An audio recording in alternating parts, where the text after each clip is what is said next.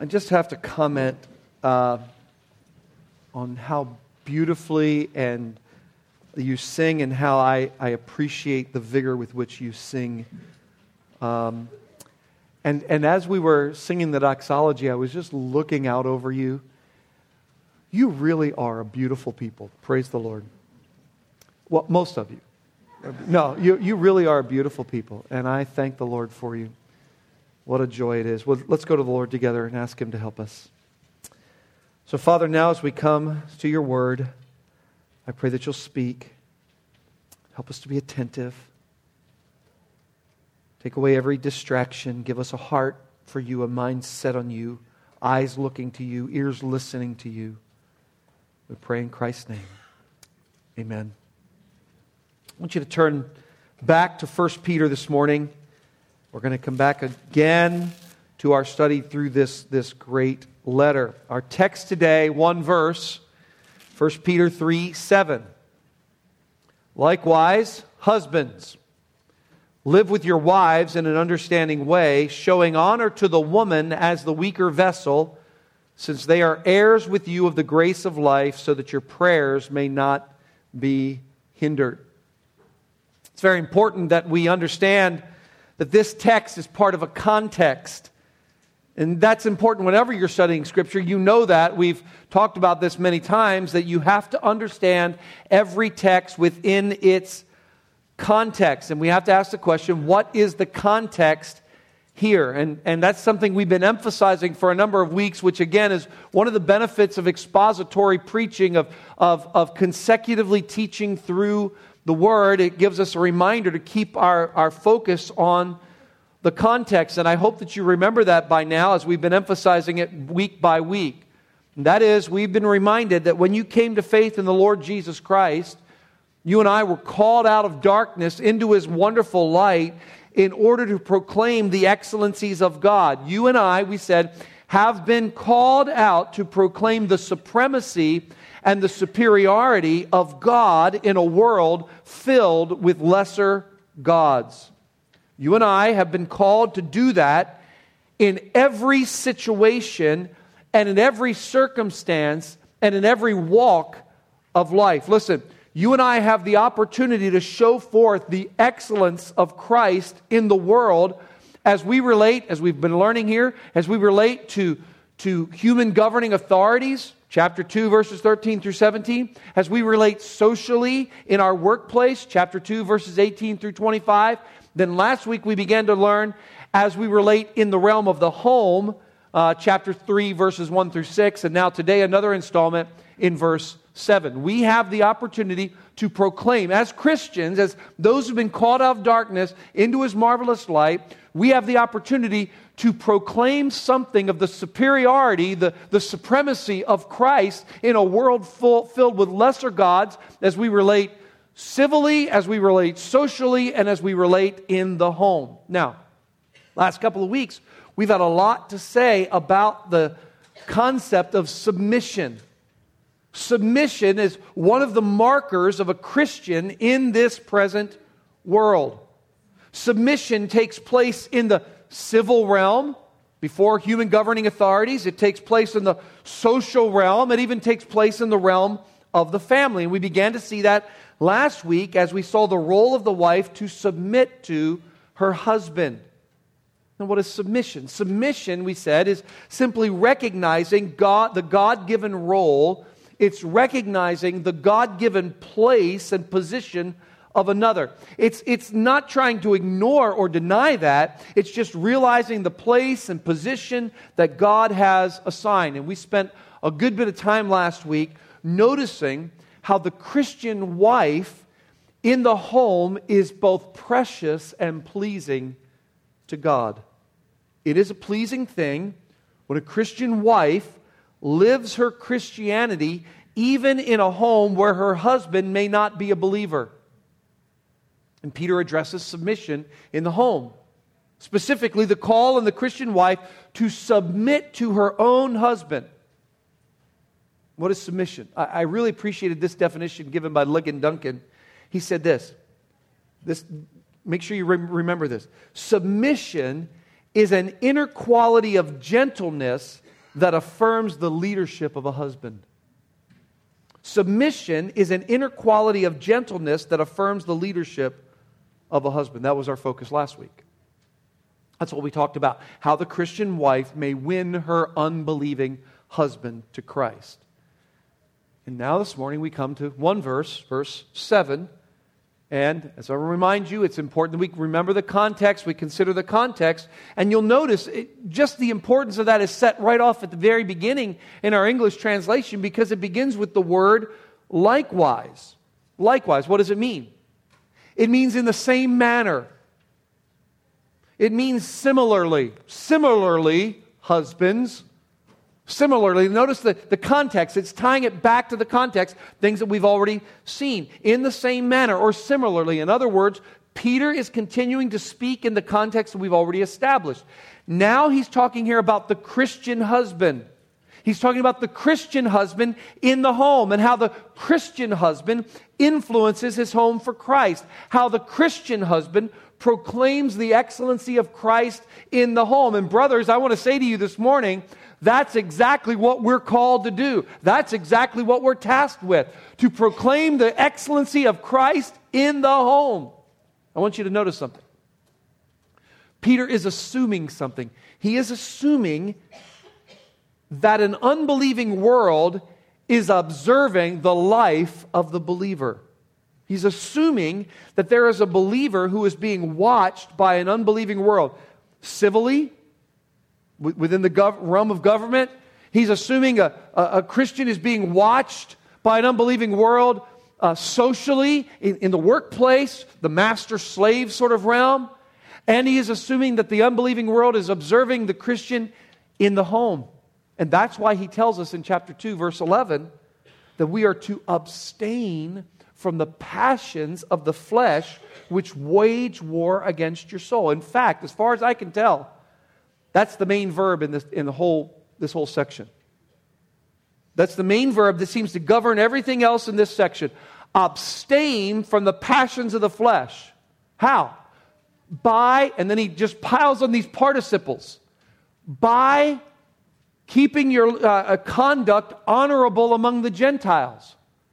How do you keep your conduct honorable among the Gentiles? Well, 1, being subject for the Lord's sake to every human institution. 2, being subject to your masters as you reverence God. 3, wives being subject to your own husbands, which brings us to the word likewise in verse 7, chapter 3. Now, of course, in our English translation, that's what we take notice to. We take notice of the word likewise. But if you are reading the original, what would actually stand out to you is not the word likewise, but it's the word husbands. That's in what we call the emphatic position. That's what receives the emphasis. Peter moves from discussing the wives or the women to discussing the husbands or the men. What is a husband? It's a word. The word as it's used here refers to a human adult male in contrast to a female. Peter is speaking directly to Christian husbands. Now, we might think that's a given. We know what a husband is. We might even think we know what a man is. Amazingly enough that somebody could know that, huh? But here we are in the midst of a dark world, and we've been proclaimed out of darkness, and we need to proclaim something of the supremacy and superiority of God. And so we say that husbands refer to human adult males. And maybe even we put in the word what? Human adult biological males. That's what he's talking about.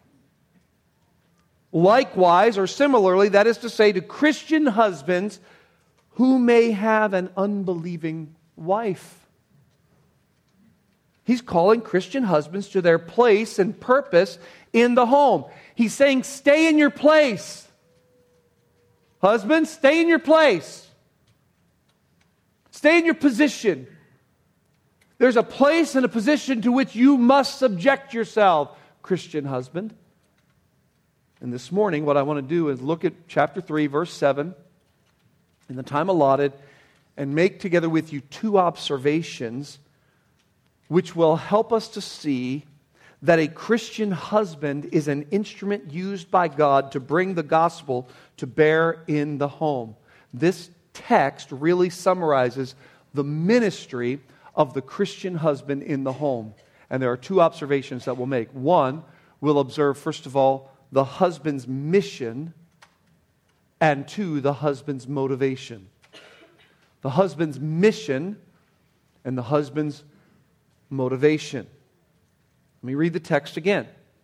Likewise, husbands, live with your wives in an understanding way, showing honor to the woman as the weaker vessel, since or as they are heirs with you of the grace of life, so that your prayers may not be hindered. The husband's mission.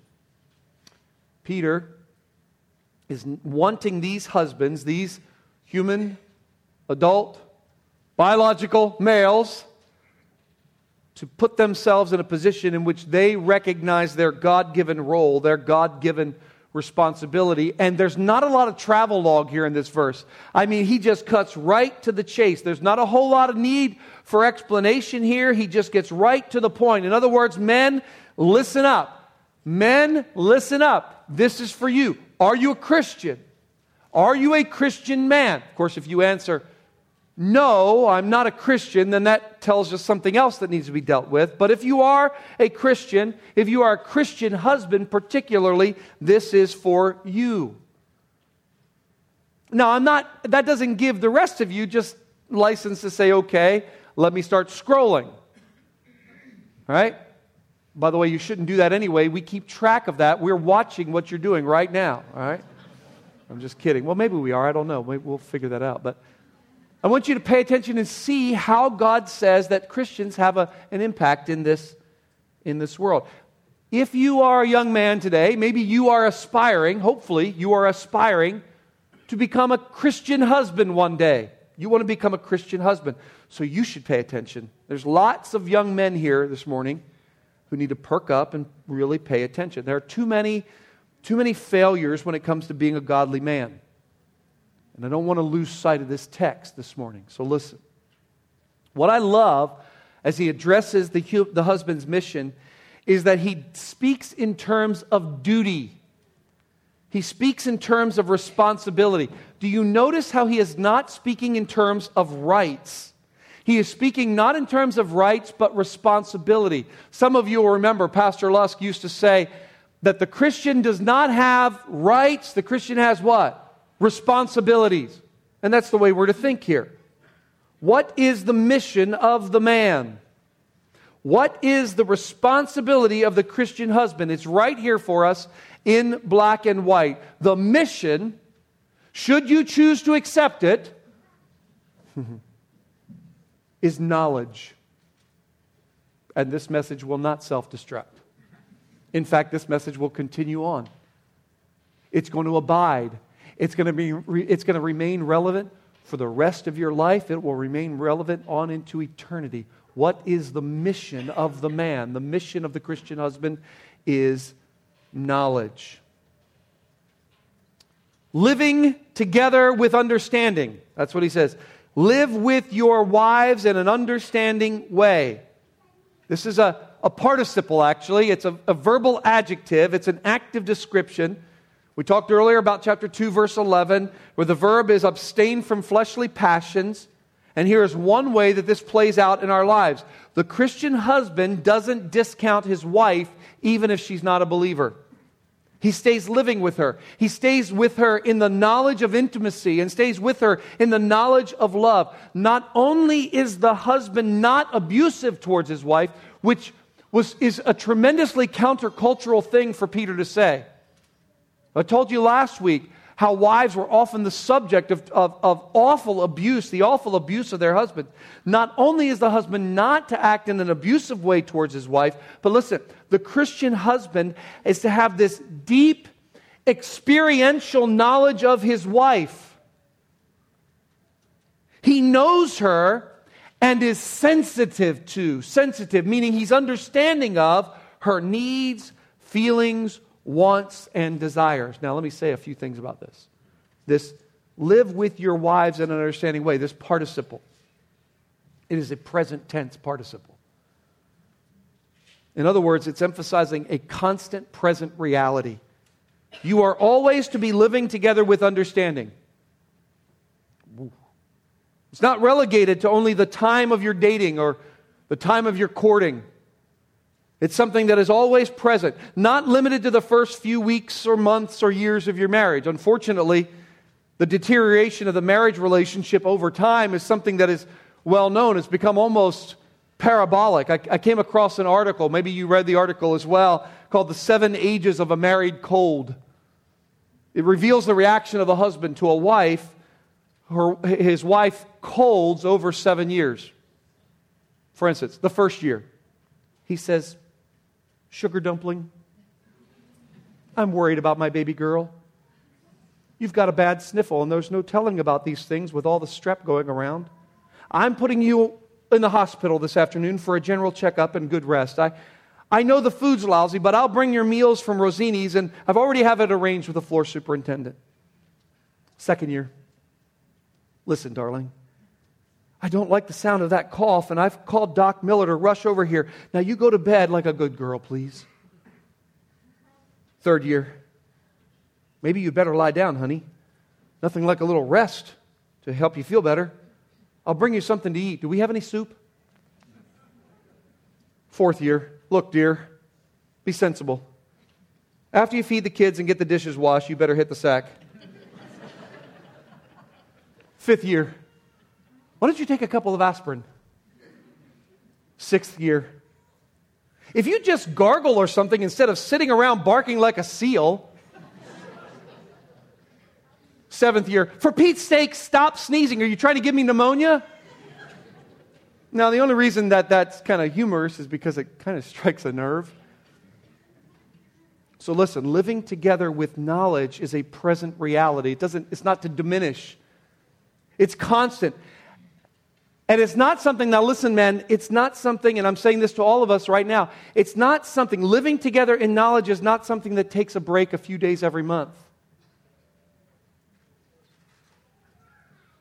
The Christian husband is a student of his wife.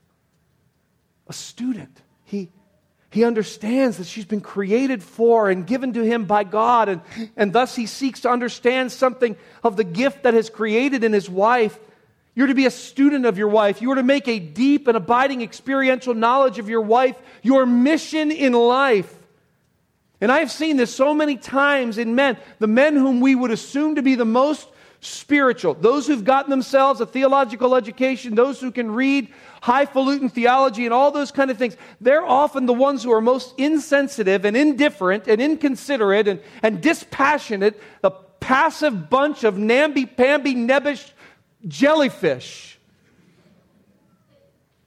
That's pretty good when it comes to their relationship to their wife, and that's what often is the case. We're to seek after a profound and persistent knowledge of our wives, something that is present and always growing. What are we supposed to know? What are we supposed to know about our wives? I sat down and I wrote these things that I need to work on and in my own life. And of course, he's talking here in the context, what if you have an unbelieving wife? How much more should this be the case if you have a what? A believing wife. Well, you should know, first of all, who they are. Well, that's a big help. Yeah, which one's your wife? But when I talk about knowing who they are, I don't mean just knowing their identity.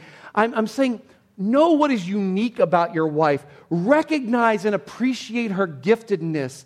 Know who she is as a person. Know who she is as a creation of God and appreciate that about her.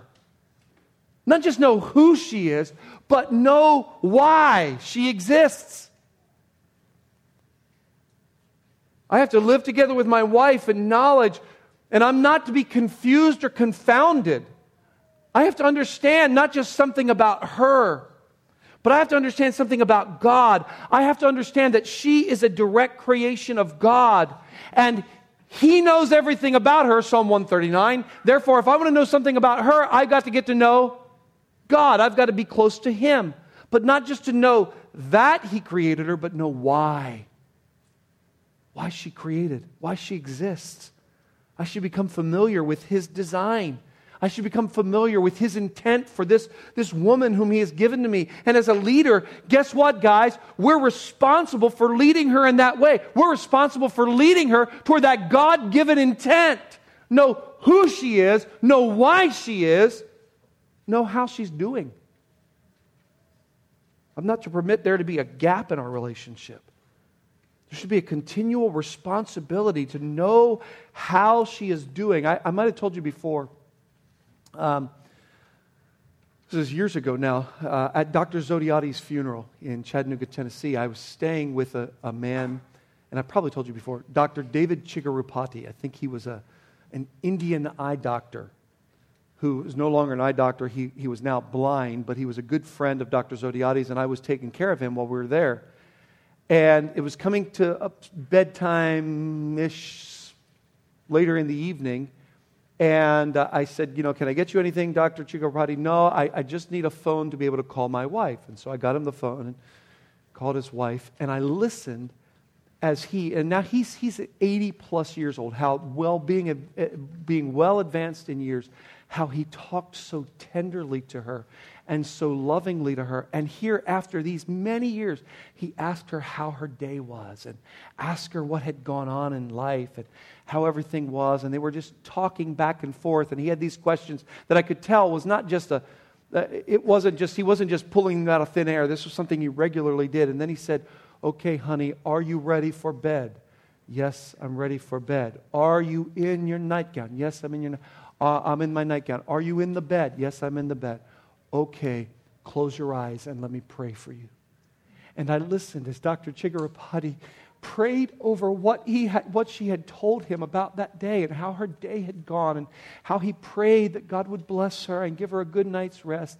And then he put her to bed, said, "I love you, good night," and hung up the phone. And I said, "Do you do that every night?" He said, "No matter where I am in the world, that's what I do every night." He wanted to know how she was doing.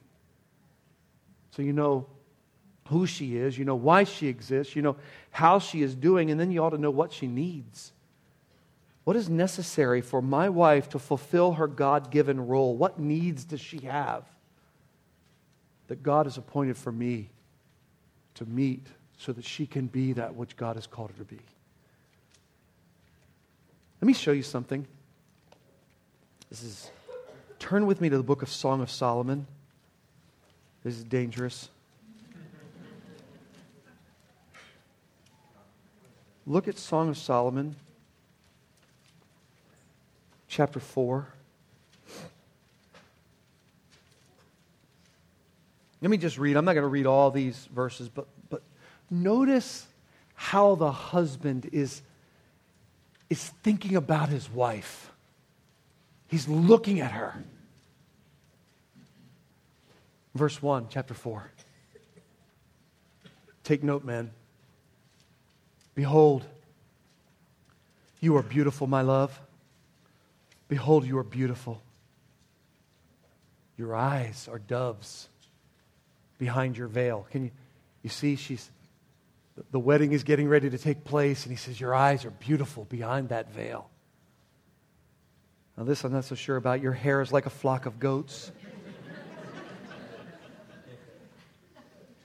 leaping down the slopes of Gilead." I'll explain that to you sometime. "Your teeth are like a flock of shorn ewes." Like, has she ever brushed? "Your teeth are like a flock of shorn ewes that have come up from the washing, all of which bear twins, and not one among them has lost its young. Your lips are like a scarlet thread, and your mouth is lovely. Your cheeks are like halves of a pomegranate beyond your veil." You're like, well, what is that all about? Your cheeks. That's a word that actually refers to temples. And while I think maybe there's the picture here, he's just describing the features of her face, perhaps he's talking about what's between her temples. He's describing her brain like a pomegranate. Have you ever looked inside a pomegranate?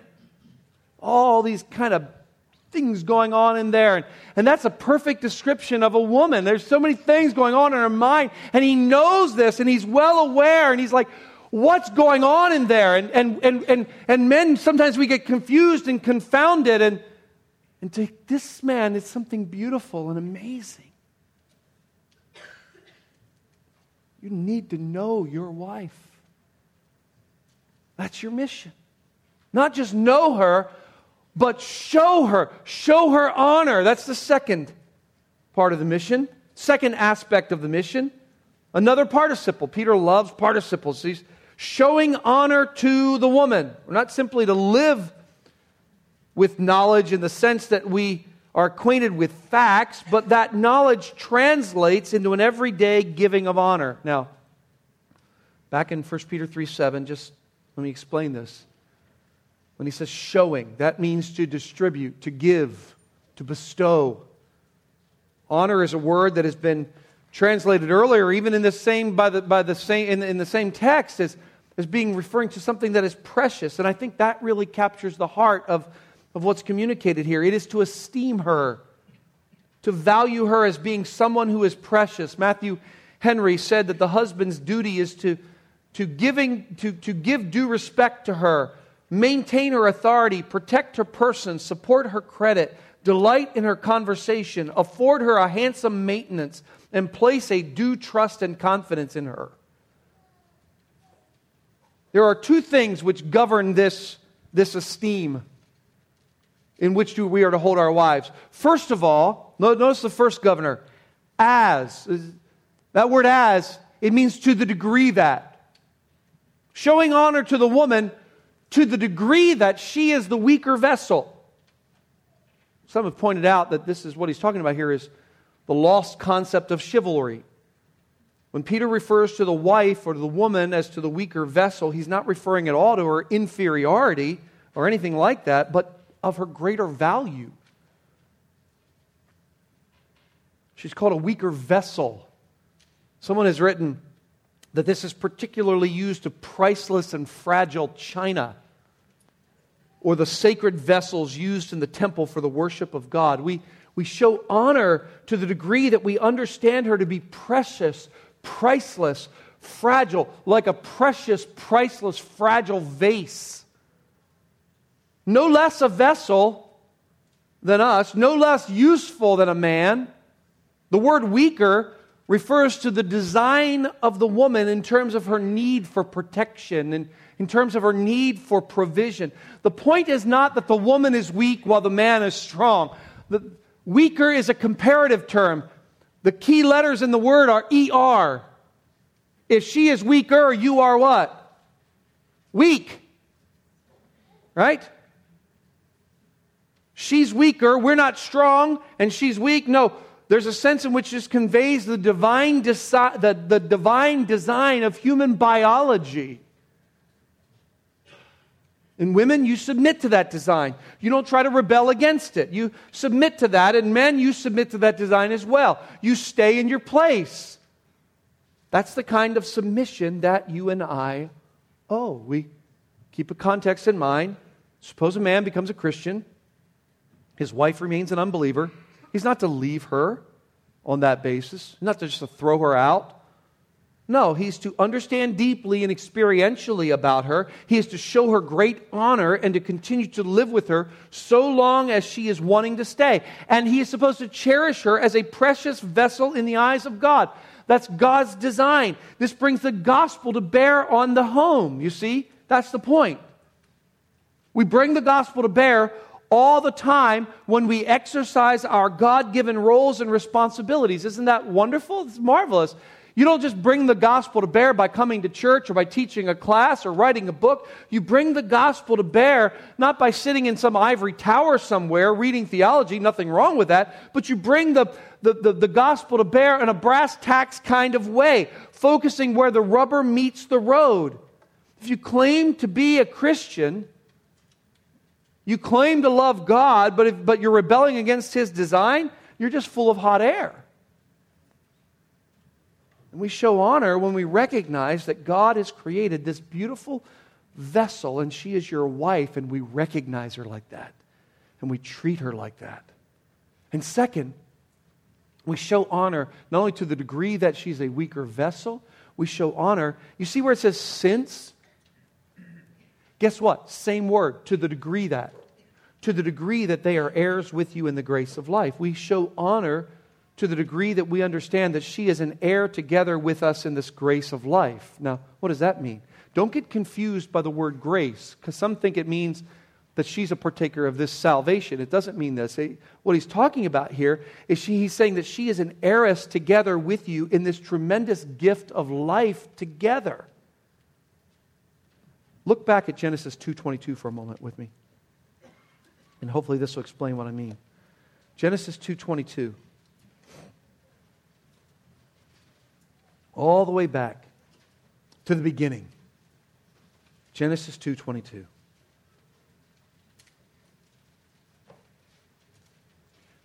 Men, you need to have a 2:22 moment with your wife. What is that? Well, look what it says. And the rib that the Lord God had taken from the man, He made into a woman and brought to the man. Look what God did.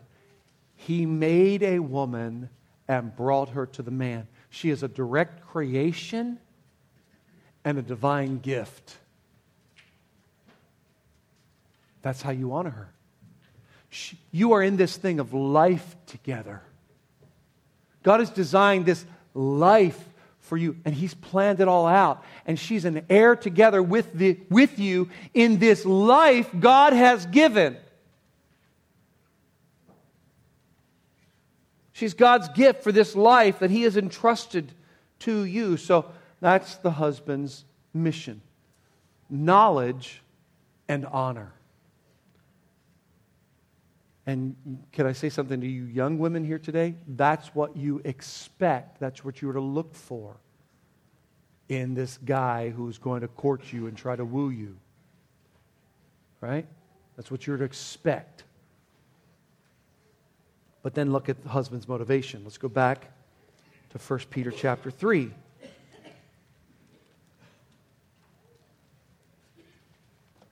1 Peter chapter 3 and verse 7. Let me read it again. Likewise, husbands, live with your wives in an understanding way, showing honor to the woman as the weaker vessel, since they are heirs with you of the grace of life.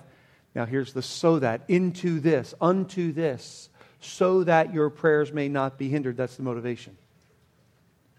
Your prayers not being hindered. There's an unmistakable link. There's an undeniable link between how you treat your wife and your prayer life. If you are mistreating your wife, you cannot be enjoying close communion with God. One man said, you can't ignore your wife and get through to God. When he says here that your prayers be not hindered, that word hindered is actually a military term. It refers to when an army digs a trench in the road in order to stop the enemy's advance. Your prayers have this unbridgeable gap, this unbridgeable hole. It doesn't reach God. When you are not treating your wife with knowledge, living with her in knowledge and showing her honor, God, it's like this garbled message, like Charlie Brown's teacher. Remember those days? Well, whoa, whoa, whoa, whoa, whoa. That's what your prayer sounds like to God. Now here's a question for you. Remember the context. The context is assuming that there's an unbeliever in the home. What do you think it is that the Christian husband is praying for? He's praying for his wife to come to faith in Christ, right? But listen, if he's a bear to live with, or if he's a passive milquetoast of a man, how do you think that's going to impact his prayer? His prayer to God that she might be saved is being hindered. It's being interrupted. He's unsaying with his life what he is saying with his prayers, what his prayers are praying. And thus his motivation for this is so as that his prayers be not hindered. You can't be praying, God, save this awful woman, That's not how God works. Similarly, that's how you wives can't pray that God would save your wife or your husband while you're nagging him and haranguing him and being a terrible partner. It just doesn't work. It's not how God works. So, the mission, men, know your wife. Knowledge and honor. Why? So that your prayers are not hindered. Let me close by telling you a story. Story about a man named Johnny Lingo. Sounds like someone on an old Western movie. That's Johnny Ringo, right? Or something like that. Anyway, Johnny Lingo.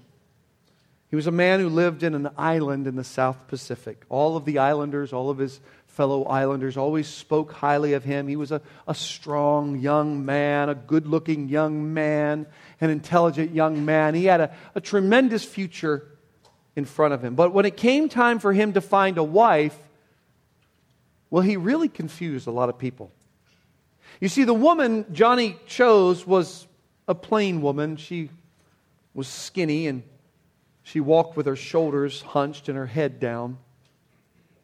She was a shy, hesitant, older woman than most of the women who would be chosen as marriage material.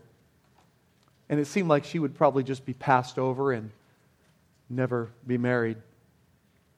But Johnny loved this woman. And what surprised most of his fellow villagers was the offer that Johnny made for her. Well, what do you mean? Well, you have to understand, in order to obtain a wife in that area, you paid for her by giving her father cows. I mean, if you paid 4 cows, you really had a prize of a wife. If you paid 6, maybe the other villagers think, well, good for a woman like this, maybe 1, 2 cows the most.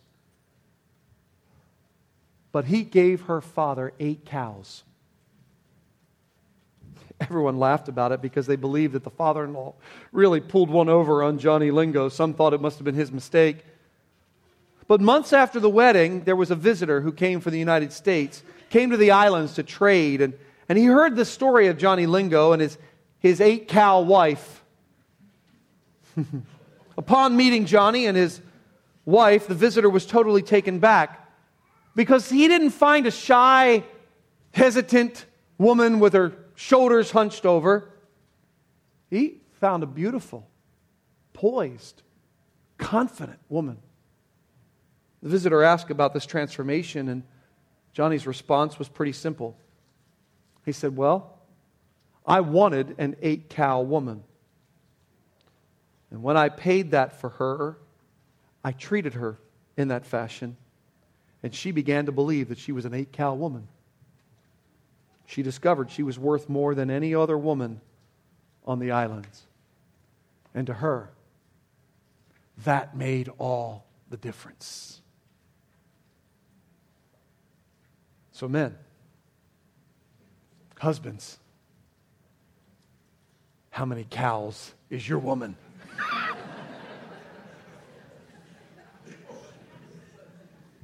And that's the only thing you're going to remember about this sermon today. Let's pray together.